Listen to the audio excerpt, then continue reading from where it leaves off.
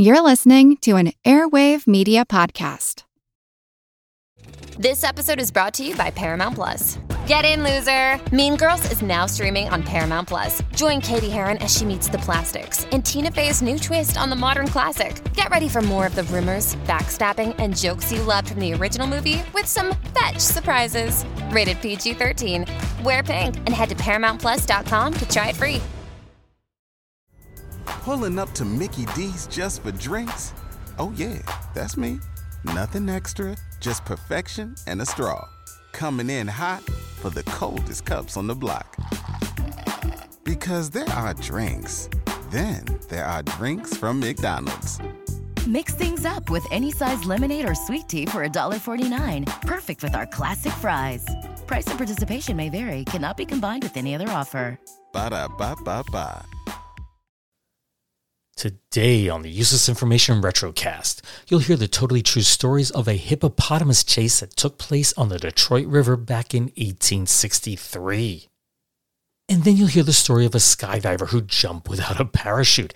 And get this, as he was falling, another skydiver handed him his missing chute. Or how about a man who attempted to rob a New York City bank, but he had absolutely no clue that he was doing so? That was until he was arrested.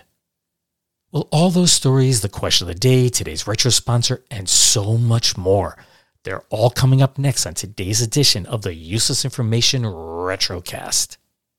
I am Steve Silverman, and this is the Useless Information Podcast. Useless information.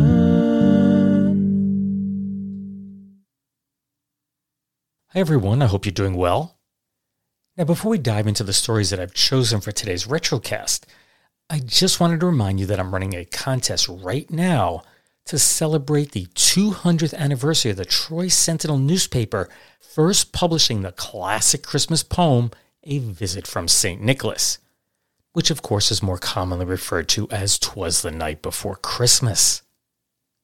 And in honor of that first publication, I'll be giving away one signed copy of Pamela McCall's fantastic book, 'Twas the Night, The Art and History of the Classic Christmas Poem. If you recall, Pamela was a guest on the podcast last Christmas, so if you've never heard that episode, I strongly encourage you to go back and give it a listen. It was episode number 185. I can honestly say it's an impressive book. It's filled not only with the history of Christmas and the poem itself, but there's hundreds of beautiful images all throughout the book. Even if you never read a single word of the volume, I have to tell you, just flipping through the pages is a pure delight. Well, Pamela's been kind enough to provide a signed copy of her book for one of my lucky listeners to receive, and that could be you. Just head on over to my website, that's uselessinformation.org, and you'll see that the top post on the page has a link to the contest and the entry form. You have until midnight of December 8th of 2023 to get your entry in. So just hop on over to my website, again it's uselessinformation.org, and be sure to submit your entry. And while you're there, be sure to check out the book 'Twas the Night, The Art and History of the Classic Christmas Poem by Pamela McCall. It makes a wonderful Christmas gift, and there's a link to the Amazon listing for the book on that webpage. So check it out.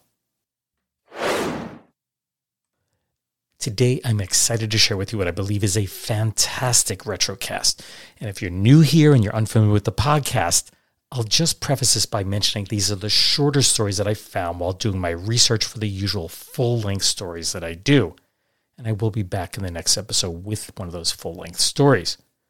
So without further delay, let's delve right into today's assortment of true stories.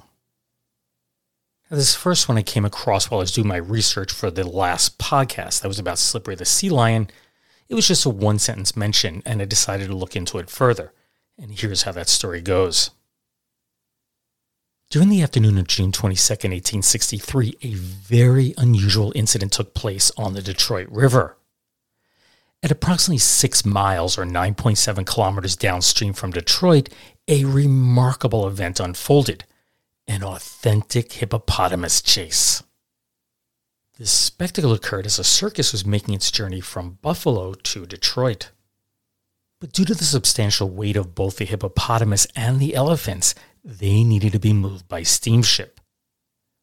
The hippopotamus, a prize attraction in G.F. Bailey's Quadruple Circus, which was owned by G.C. Quick Esquire, it found itself at the center of an almost successful bid for freedom. This colossal creature, accompanied by his Egyptian captor and caretaker Ali, was transported on the steamer J.D. Caldwell. But the hippo's cage was too big to fit aboard, so it was transported separately by land. As a result, the hippo was shipped uncaged. Do you see a potential problem here? Well, during the voyage, observers noted the animal's persistent gaze toward the water, seemingly yearning for a plunge into the lake's depths. However, no one anticipated the creature succumbing to its amphibious instincts, so no extra precautions were taken. As the steamer approached the city, a crash followed by a splash was heard coming from the bow's side, which was facing toward the American shore. Pandemonium ensued as everyone rushed to the source of the sound. There they found that the colossal beast, unable to resist temptation, had broken free and dived into the river for an aquatic escapade. Moments later, the immense head of the beast emerged above the water's surface. A collective cheer erupted, and Ali, on the verge of diving into the water in pursuit of his beloved pet, was restrained as a small boat was lowered to the river below. He then rowed towards a hippopotamus, which seemed delighted by its newfound freedom. As Ali called the creature by familiar names, it responded by stopping, surveying its surroundings, and seemingly waiting for the boat to approach. However, just as it neared, the hippopotamus plunged again, creating a whirlpool where it vanished. After a considerable absence, it resurfaced about 100 yards or 274 meters away, this time closer to the shore. Repeated attempts to approach the creature failed, and Ali, momentarily stumped and overwhelmed by grief, suddenly seized the oars and rowed towards the steamer. Quote, "Try the dog!" he shouted upon reaching the vessel. A black mastiff, accustomed to sleeping in the hippopotamus's cage, had been howling since its companion's escape. It was released and swiftly swam after Ali. In about a minute, the hippopotamus surfaced once more at the dog's approach. The dog barked wildly, and the two animals then swam toward the American shore. And not long after that, Ali also arrived at the shoreline. After uttering a few words to the hippopotamus, he used a leather whip and gave it a few whacks on the behind. Ali then guided the creature to a secure location where it was safely tethered. Then, after confirming the hippo was in good condition, preparations were made to transport it to its city destination. A syndicated Associated Press article from January 26, 1944, it revealed that a struggling actress had pulled the wool over the eyes of those making Hollywood motion pictures. She was 20-year-old Tanis Chandler, who was born Tanis Ann Goldwaith in France. Her mother was French and her dad was a U.S. citizen. Well, her family moved to New York in 1936, after which her father became ill. So Tanis turned to modeling and then ultimately headed for Hollywood to seek her fortune and fame. She was signed by a studio but was dropped just 1 year later. So to support herself, Tanis obtained employment as a teletypist at a stock brokerage, but her desire to appear in films never waned. But actresses come a dime a dozen in Hollywood, and Tanis was rejected for parts over and over again. If only she could figure out a way to secure a part in a movie. Then it hit her. By 1943, World War II was well underway, and there was a shortage of male actors in Hollywood. So Tanis figured that if she couldn't get a part as a woman, maybe she could sneak into the movies as a man. And that was exactly what happened. She secured a small role under the pseudonym of Robert Archer in the 1943 Warner Brothers film, The Desert Song. The main reason she's able to get away with it is that she, and many of the other players in the movie, were clad in long flowing robes and burnouses, which of course hid her feminine form. The casting office thought so well of her, I guess I should say him, that it sent her out for a role in My Reputation, which starred Barbara Stanwyck. In the film, the phony Robert Archer was to play a young man who mowed the lawn. But what man mows a lawn under the hot California sun with a jacket and a shirt on? So director Curtis Bernhardt asked Archer to take them off. But that was clearly something Tanis couldn't do, and she was forced to reveal her true identity. Quote, Okay, I'm a girl, Miss Chandler said, abandoning the lawnmower and her quest for masculine film honors. She later commented, quote, The studios are always yelling about the lack of men. I thought I'd have better luck in male roles. Oh well. While Tanis Chandler never became an A-list movie star, she was able to secure small, mostly uncredited parts over the next few years. And to support herself between roles, she dubbed an estimated 30 American films destined for French audiences. In addition, with her mother Leona, they established a successful daycare facility for young children. Her final film role was an uncredited one in 1952's At Swords Point, starring Maureen O'Hara and Cornell Wilde. As for her personal life, on October 9, 1949, she married music publisher Paul Mills in Beverly Hills. Together, the couple had 2 children, and she passed away on May 7th of 2006 in Sedona, Arizona, at 81 years of age. Skydiver Rod Pack claimed that on Friday, January 1st of 1965, he intentionally jumped out of an airplane at 14,600 feet or 4,450 meters in Arvin, California, without a parachute. Remarkably, he safely descended to the ground using a parachute handed to him by a fellow skydiver who leaped from the same plane and caught up with him 4,000 feet or 1,219 meters below. In what was an aerial first, Pack, a 26-year-old stuntman, said, quote, They said it couldn't be done, but we proved differently. The pilot verified Pack's narrative, and this confirmation was echoed by 2 skydiving aerial photographers who snapped photos of Pack as he made his descent. Pack and his skydiving companion, 25-year-old Bob Allen, they engaged in several practice jumps, exchanging a lightweight reserve chute between them. Subsequently, Pack recounted that he leaped out donning only a parachute harness, but no chute.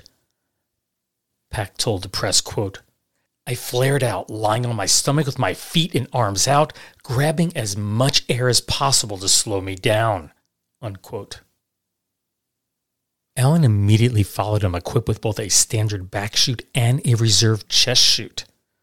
Pack, who weighed 167 pounds or 75.7 kilograms, donned a deep-sea diver's belt that was loaded with 30 pounds or 13.6 kilograms of weights.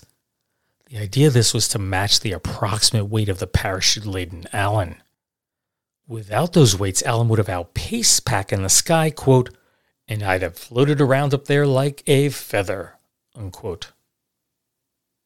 By changing their hand and arm motions, the 2 were able to align themselves side by side by the time they were 4,000 feet below the plane. At that point, Allen passed the reserve chute to Pack. Quote, He wouldn't let go of it until I gave him the nod, Pack said. Once he got the parachute package beneath his body, Pack was able to utilize wind pressure to keep it in place as he attached the parachute's hooks to the 2 D-rings of his harness. During this maneuver, he had fallen an additional 4,000 feet. And then he pulled the ripcord. Quote, The sensation is terrible, I tell you. With the parachute hooked to your stomach, you come to a screeching halt from 125 miles an hour. That's about 200 kilometers per hour. Your feet go one way and your head another till they're about to hit each other, but it was a good feeling at the time, unquote. Pack reached the ground unharmed. Shortly after that, Allen and the 2 photographers did the same. Quote, We were all just whooping and hollering at each other that the impossible had been done. So was Pack scared? Quote, Oh yeah, I'll have to admit it. But the main thing I was interested in was getting nice and stable so Bob could come down and catch up with me, unquote.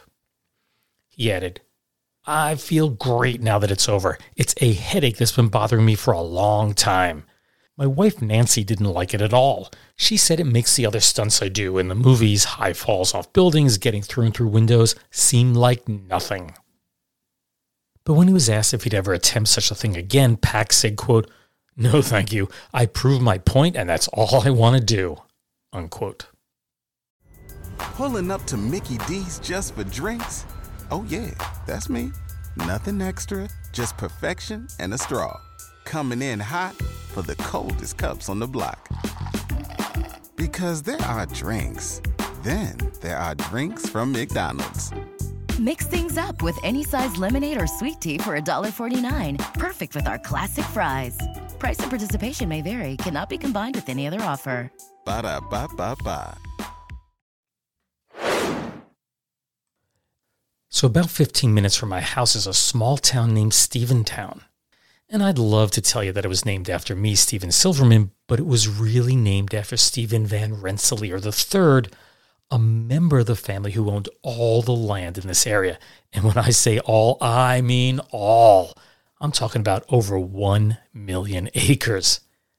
Therefore, it should come as no surprise that Steventown is located in Rensselaer County, as is my home. I also like to joke if you find yourself driving through Steventown, you're probably lost. And that's not really true. I mean, I drive through it fairly often, and I'm definitely not lost. But should you find yourself driving through the town, you are certain to notice big signs pointing out that it's the only Steventown on Earth. And while Steventown is clearly not a popular name for a place, there are some names that are fairly common. For example, Kingston, Milford, Jackson, Burlington. These are names of multiple places here in the United States. And if you're curious, there are 20 places named Kingston, 21 named Milford, 23 named Jackson, and 22 named Burlington. But none of those are the most common name. So my question for you today is to name the most used place name here in the United States. Well, I'll let you think about that one for a bit, and I'll let you know the answer at the end of this podcast.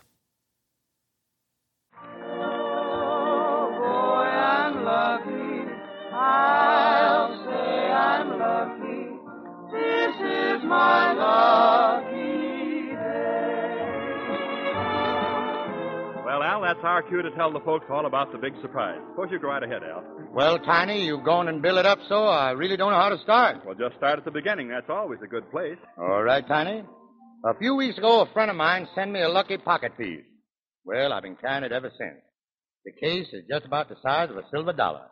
And inside, well, that's the important part. Inside is an honest-to-goodness fall-leaf clover. Remember, Al, how we used to look for them as kids, eh? Oh, you bet, Tiny. And they're plenty hard to find, too. Well, folks, one day I was saying to the sponsors, the people I work for, wouldn't it be nice if we would offer all the Lifebuoy fans a fall-leaf clover like this in a nice little case? And, folks, here's the answer. They thought it was a pretty good idea, and they worked it out. Now, Tiny, you tell them about it, won't you? All right, Al. Friends, the makers of Lifebuoy have found a man in New York who has a big lot of real four-leaf clovers, and they've arranged to have these made up in gold-color finished cases with unbreakable crystal faces. And as long as the supply lasts, they're going to send them out to you friends of the Lifebuoy program. First come, first served, as long as they last. And that goes for men, women, and children. And folks, wait till you see these real four-leaf clovers. You'll carry them a long, long time if I'm any judge at all. You see, there's a little loop on the case so you ladies can wear yours as a locket on a velvet ribbon. You men can wear yours on your watch chain or carry it as a pocket piece. And you know, I'll bet there isn't a boy or girl I know who won't get a big kick out of this genuine four-leaf clover pocket piece. Each four-leaf clover is specially treated so that it'll stay bright and fresh as the day it was picked. Now, how about it, folks? Isn't that a great idea? Now then, here's all you have to do to get yours. Just write to Lifebuoy, Box 7, New York City. Send your name and address together with 15 cents and 3 Lifebuoy box funds. And the makers of Lifebuoy will mail yours right to your home. That's all there is to it. But better hurry, because when the four-leaf clovers are gone, we can't get any more. Remember, send us 15 cents and 3 Lifebuoy box funds. The address, Lifebuoy, Box 7, New York City. Now, if you live in Canada, listen carefully. There you must address Lifebuoy in care of the station to which you are listening and enclose with your box fronts 20 cents. Just 2 dimes to cover costs, duty, postage, and handling. That commercial for Lifebuoy soap is from the October 25th, 1938 broadcast of the Al Jolson program. The show ran on the CBS network from 1936 through early 1939. A total of 99 different episodes were broadcast, although only 13 complete and 2 partial recordings of them still exist. This particular episode was one of those partial recordings. The show was broadcast on Tuesdays at 5:30 p.m. for East Coast listeners and then again at 8:30 p.m. for the West Coast.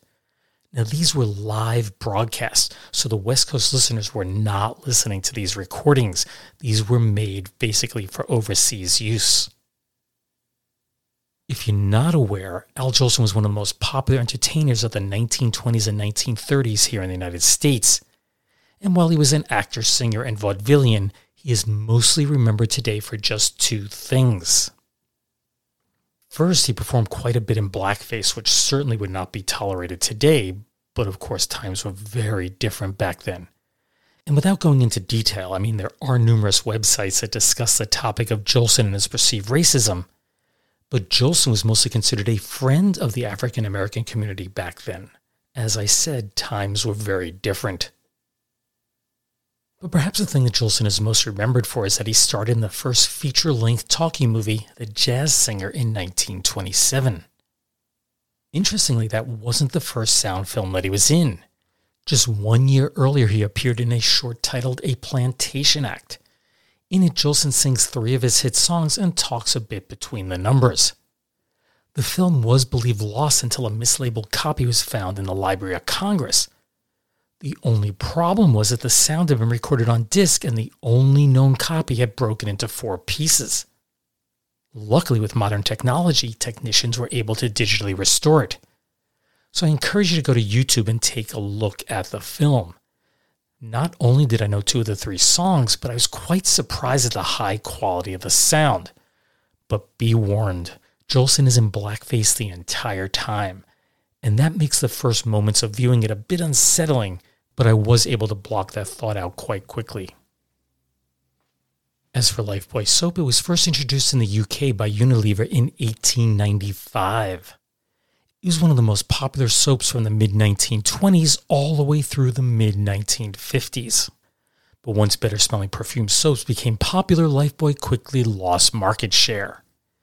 It was discontinued here in the United States in 2006, but it is still available in many other markets around the world.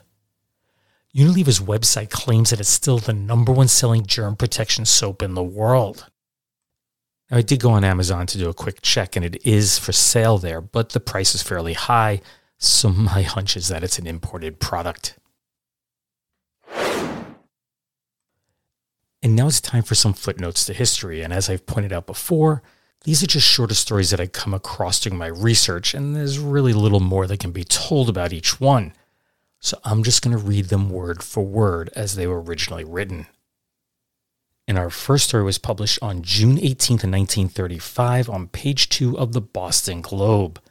The headline reads, "Narrow escape for Quincy boy. Lightning hits crib. He left to say prayers. Quincy, June 18th.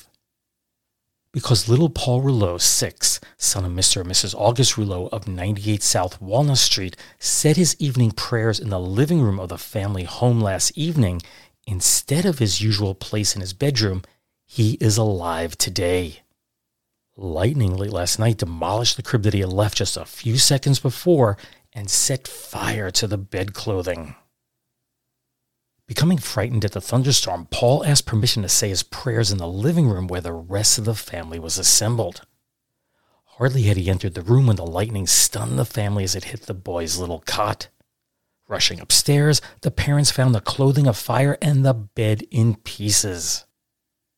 The firemen were summoned by telephone, but the fire was out when they arrived. During the night along the waterfront, the storm did quite a bit of damage to small craft. As the rain and wind blew in from the northeast, more than a dozen yachts were driven ashore. Many of the owners stayed aboard all night rather than risk grounding their boats by attempting to come shoreward. This next story is from the April 6, 1936 publication of the Brooklyn Times-Union, and it appeared on page 2. And before I read it, I should just quickly mention that this is a man who passed out by breathing carbon monoxide gas. It's not exactly clear in the writing, it's just implied. Anyway, here we go. The headline is, Dying Man Saves Self from Auto Gas Death. Atlantic City, New Jersey, April 6. Charles Pankos, 27-year-old boarding house keeper, was saved from accidental death today when his car, pushed into reverse by his leg, backed him from a carbon monoxide-filled garage. Police believe Pankos had gone into his garage behind his home at 134 South Pennsylvania Avenue here to adjust a dashboard meter. Fumes from the running motor filled the closed garage, and then as Pankos' body slid forward, his leg pushed the car into reverse.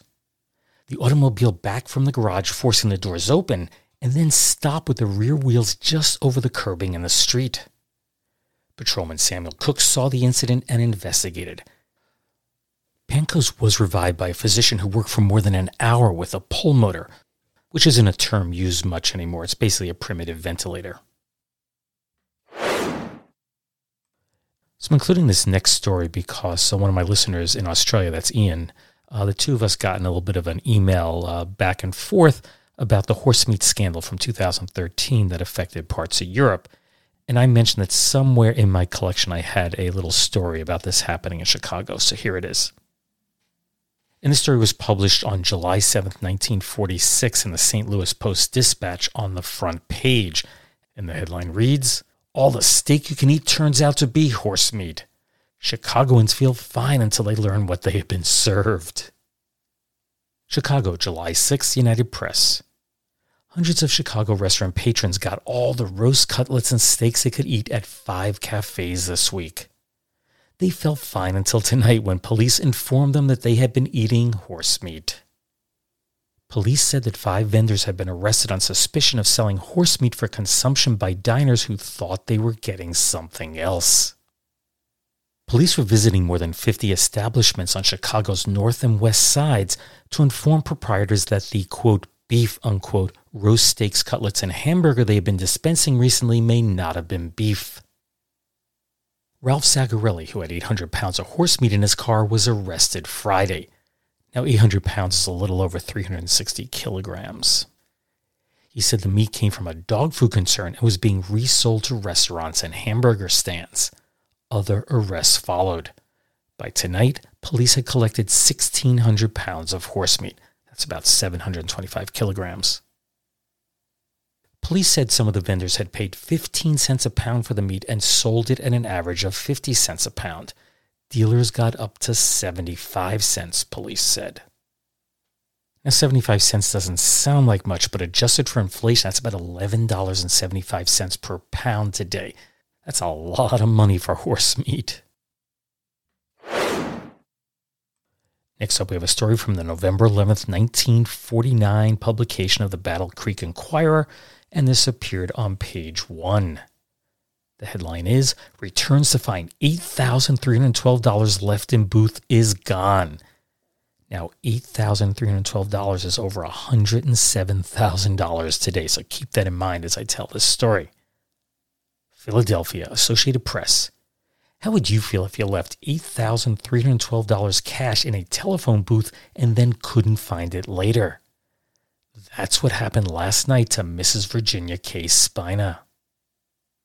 Afraid to leave the money unprotected in their apartment, Mrs. Spina and her husband Achilles took it with them when they went to a corner drugstore to make a telephone call. Mrs. Spina made the call and then rejoined her husband, who had waited outside the store. A few blocks later, Mrs. Spina remembered her handbag and the money. They rushed back to the phone booth. No handbag and no money. The druggist knew nothing of it. The Spinas hurried to the nearest police station to report their lost savings.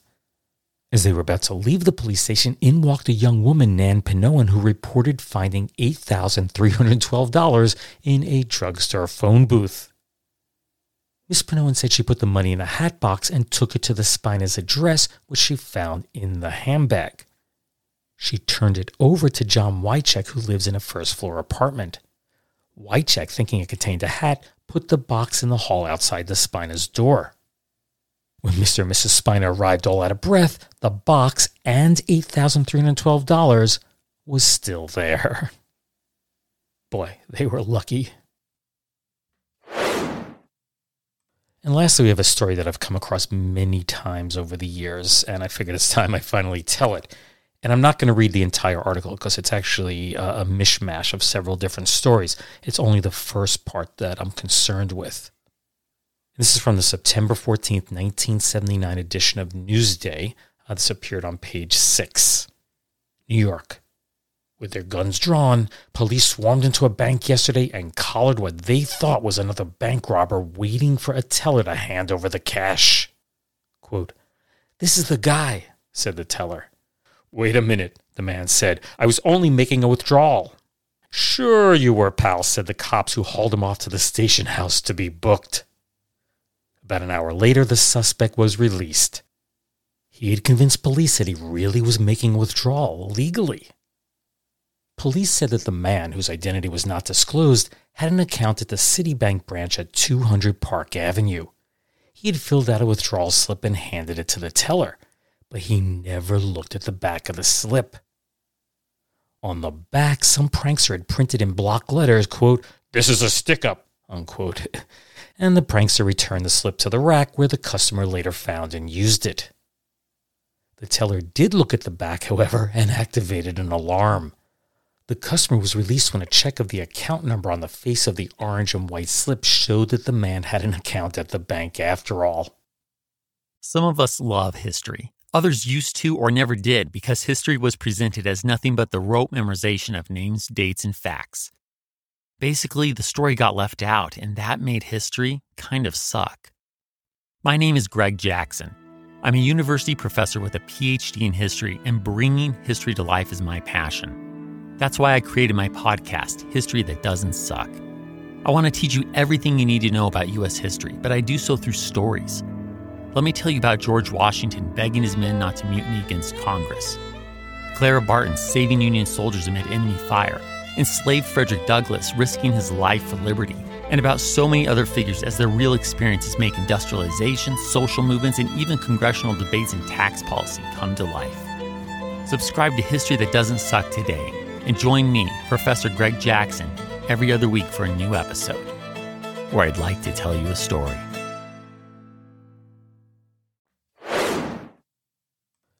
So early in the podcast, I'd asked you if you knew the most used place name in the United States.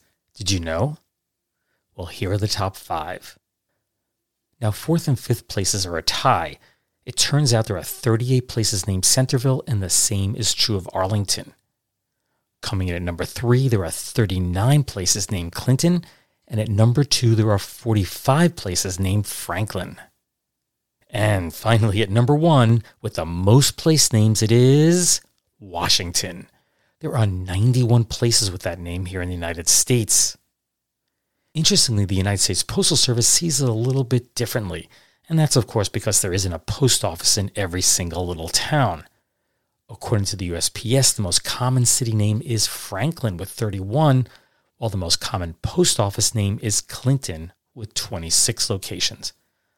Personally, I think we need more Stephentowns on this planet, and yes, they should all be named after me.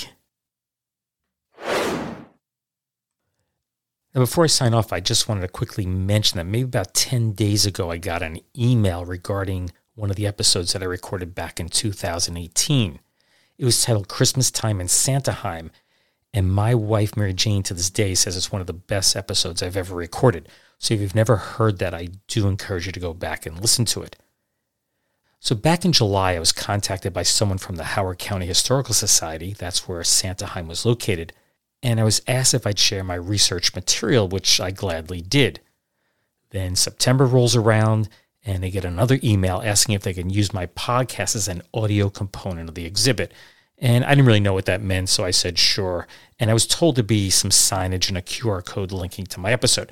So I'm thinking, something about the size of a sheet of paper. Well, as I said, about 10 days ago, I got an email, and attached to it were photos of the exhibit. And in it are, full-size banners explaining the history of Santaheim, and they do have ornaments that were made there.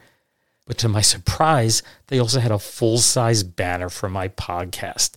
So if you just happen to be anywhere near Ellicott City, Maryland, make sure you stop at the Howard County Welcome Center and check out the exhibit. It runs through January 21st of 2024, And they are open from 10 a.m. to 5 p.m. daily, although they are closed on Mondays.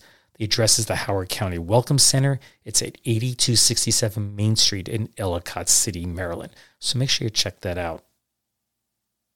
The second thing I wanted to mention is that yesterday, Pamela McCall, who wrote the book 'Twas the Night that I am giving away in a contest, she was giving a talk right up the street from me at the Emma Willard School. I am not exaggerating that on a nice day I can easily walk there. But the interesting thing is that my wife and I have lived in this house for 15 years, and I've only been on the campus once. And that's because it's kind of like that mansion up on the hill. You go by it every single day, but you don't have the nerve to go near it. And that's kind of how it's been with us. So when Pamela emailed me the other day and said she was going to be giving a talk there, I didn't for a second hesitate to take her up on the offer. I wanted to see the inside of those buildings again. Now, the nice thing was that once we got there, I didn't expect this, 2 students gave us a tour of the entire campus. So I was able to see far more than I saw the first time years ago. The place really is that amazing. But the reason I mention this is that after Pamela completed her talk, a copy of her book was being passed around the room. And my table was the last table to get it. And it went to a 9th grade girl who was sitting nearby me. And she was the last person to get this book. And she's just kind of browsing through it. But then like 5 minutes later, I look over and she's still looking at it. I mean, she's going page by page through this book.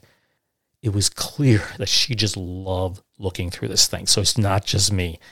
So again, if you'd like to enter the contest to win the copy that I'm giving away, just go to my website, that's uselessinformation.org, and you'll see that the top posting is for the entry form.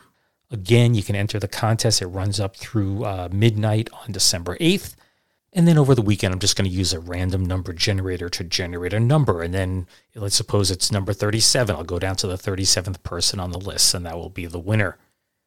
Now, if you're curious how many people have entered so far, it's a little under 40, so maybe 37 would be all there is. But I do want to say some people have written some really, really nice things about the podcast. One of the things about reading the reviews on Spotify and Apple and so on is that people can be quite cruel. There are times I read these reviews, I'm like, just why am I doing this?